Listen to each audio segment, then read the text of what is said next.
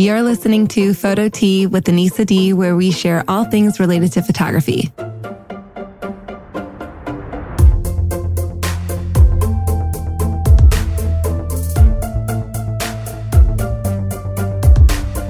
Welcome to episode 6 of Photo Tea with Anissa D. Today, I'm going to be sharing how to set up a good photography workflow and talk through my specific backend process from inquiry to gallery delivery. So to get started, I'm going to share what happens once I receive an inquiry. So basically, my inquiries come through my contact form. People typically find me through social media, so Instagram, and then will go to my website to fill out my contact form. My contact page is connected to my HoneyBook account. So if you guys don't know, I use HoneyBook to manage all of my clients and my contracts and invoices. And I'll kind of talk about that a little bit too. But this just is really helpful for me because all of my clients' information is already in the client management system that I use. So once I get that inquiry, I have all of their information. And the first thing I do is email them to schedule a call.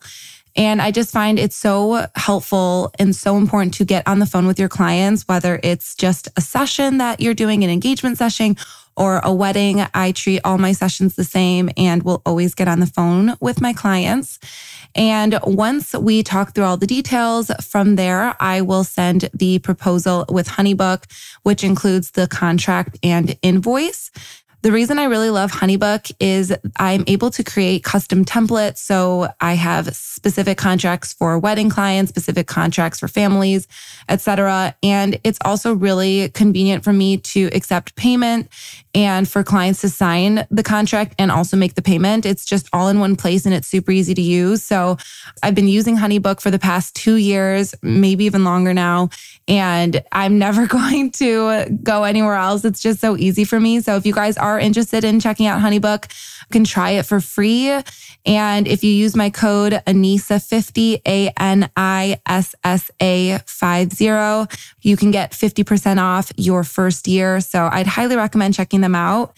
But yeah, once that's all been completed and the client goes ahead and books, the next thing I do is prepare all of my gear to make sure that I'm ready for the session. So obviously different bookings have different requirements. Sometimes I'm shooting indoors, so I need more lighting equipment. Sometimes I'm shooting a wedding, so I need extra gear and everything. But typically what you'll find in my camera bag is my Canon R5 mirrorless camera. I always shoot with that. I also have a 35mm 1.4 lens. That is my go-to. It rarely leaves my camera. If I am shooting a wedding or an elopement, I will typically rent a 24-70 2.8 lens.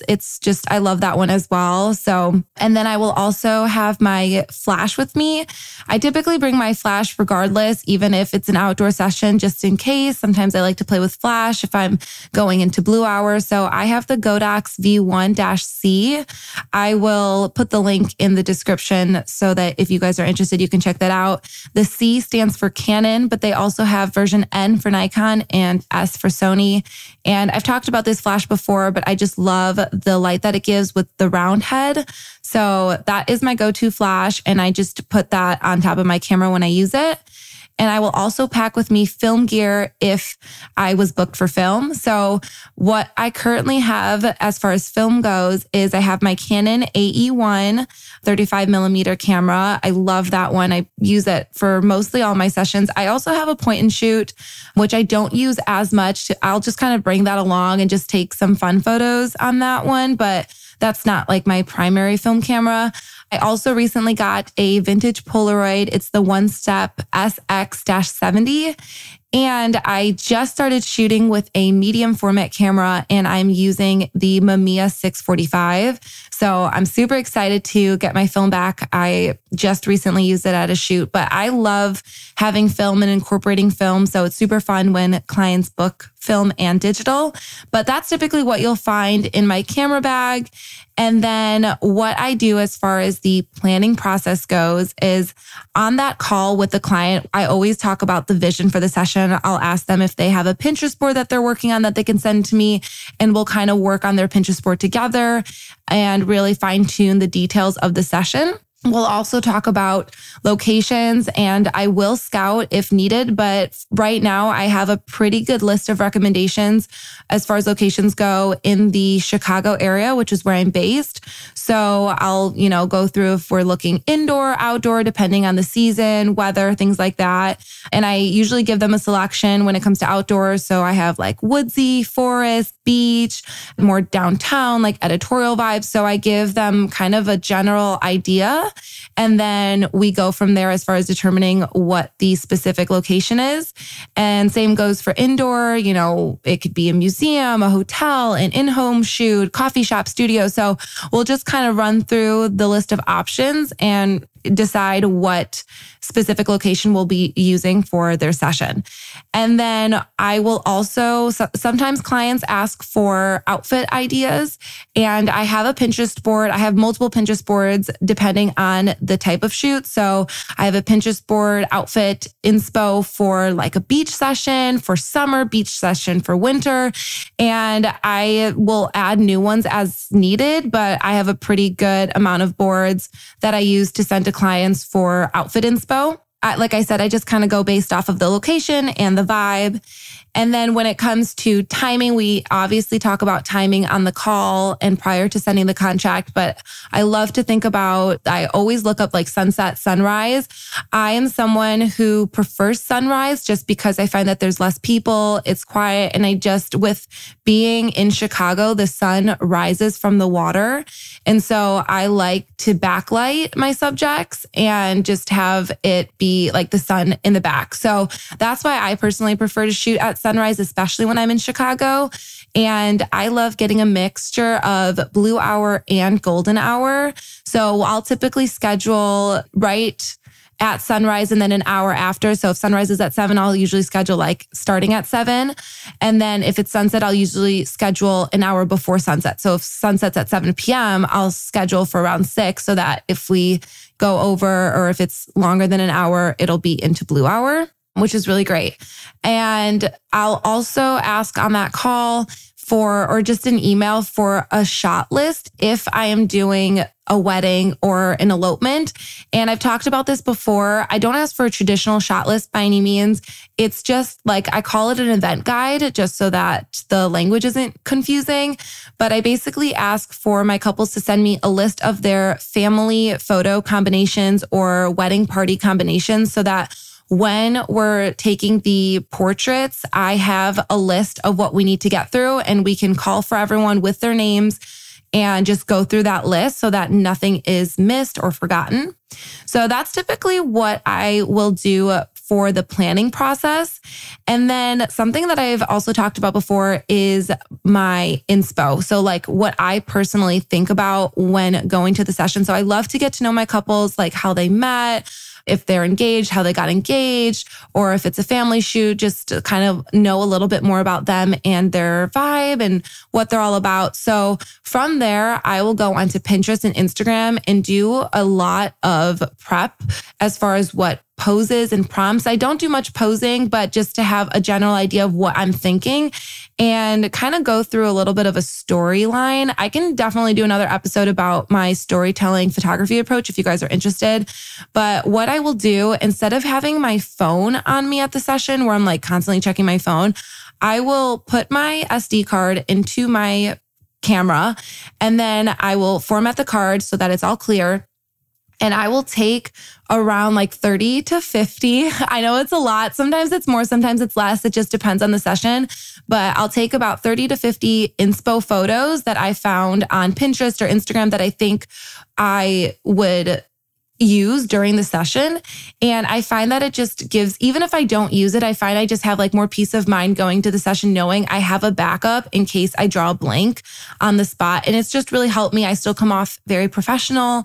It's just something I can quickly glance at without taking out my phone if I need just a little idea. So that's what I'll do to prepare for the session. And I just find that process makes it super easy and alleviates a lot of stress if I were to have some. But then I go and I shoot the session. It's always a great time, or the wedding. So I did want to mention that when I'm shooting, I typically will use one SD card for just like family sessions, couples, engagements, but I will use 2 cards for weddings and elopements. I'll use a SD card and then a memory card, or a CF card, for my Canon R5. I think that the Canon R6 has 2 SD card slots. Mine is a CF card and an SD card. And then once I get back from the shoot, the first thing I do, like before I do anything else, is I immediately back up the photos onto my hard drives. I use the Lacy hard drives. I'll also link it. I'll link my Amazon storefront in the description. And then you can find everything I use, like SD cards, CF cards, flash, all of my gear in there. But I'll use the Lacy hard drives, and I have a main one and a backup one. And I will import the images onto both. You could do a hard drive and a cloud backup. I definitely encourage that as well. This is just the process I personally use, but cloud backup is also a really great option, just to make sure that your photos are super secure and are not going to be going anywhere.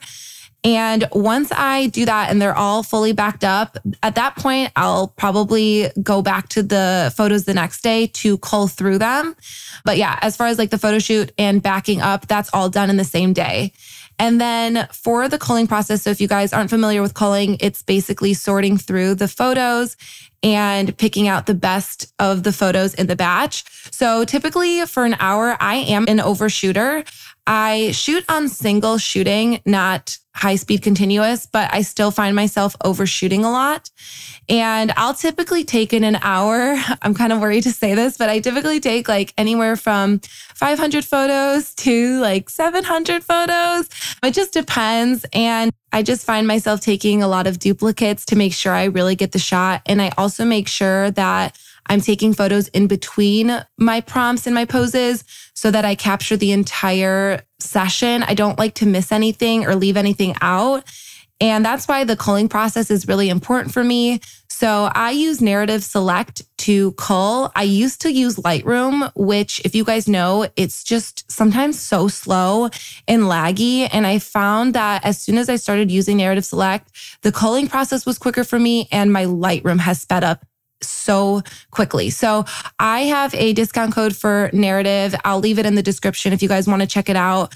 I love it so much. It's just made my culling process so much easier. So what I'll do is I'll have my folder that I will import into Narrative Select. I can rename the folder. And then I usually will press, like once it's already imported into Narrative, I will go through the images. And the thing I love about Narrative is that it'll tell me what my focus is on a scale of 1 to 10. If it's a 0, then it's like completely out of focus. If it's 10, it's like a perfect focus. And then it'll also tell me if I have any, like I can see if I have duplicates and if the subject's eyes are open or closed. So I can really zoom in on people and see, especially if it's like a group portrait, I can see whose eyes are open, who's blinking, who's moving or not in focus. And that really helps without having to like go super close to my computer and look at every specific person. It's just kind of all right there, already done for me. So that really helps the culling process for me. And I will just go through the photos. I will flag pressing the letter T on my keyboard for all of the photos I want to tag. And then if I want to untag anything, I'll press the letter U. And then once I'm done, I will go to all of the tagged photos and then import that into Lightroom. And it's so fast. It just automatically goes into Lightroom and I just press import and then they're all in Lightroom. So that has really sped up my culling editing process. And once they're all in Lightroom, that's when I will start editing. That's like my first round of culling. I do a second round of culling in Lightroom. And for me personally, I think it really helps to see what a photo looks like once it's edited to really determine if that's going to make it into the final gallery.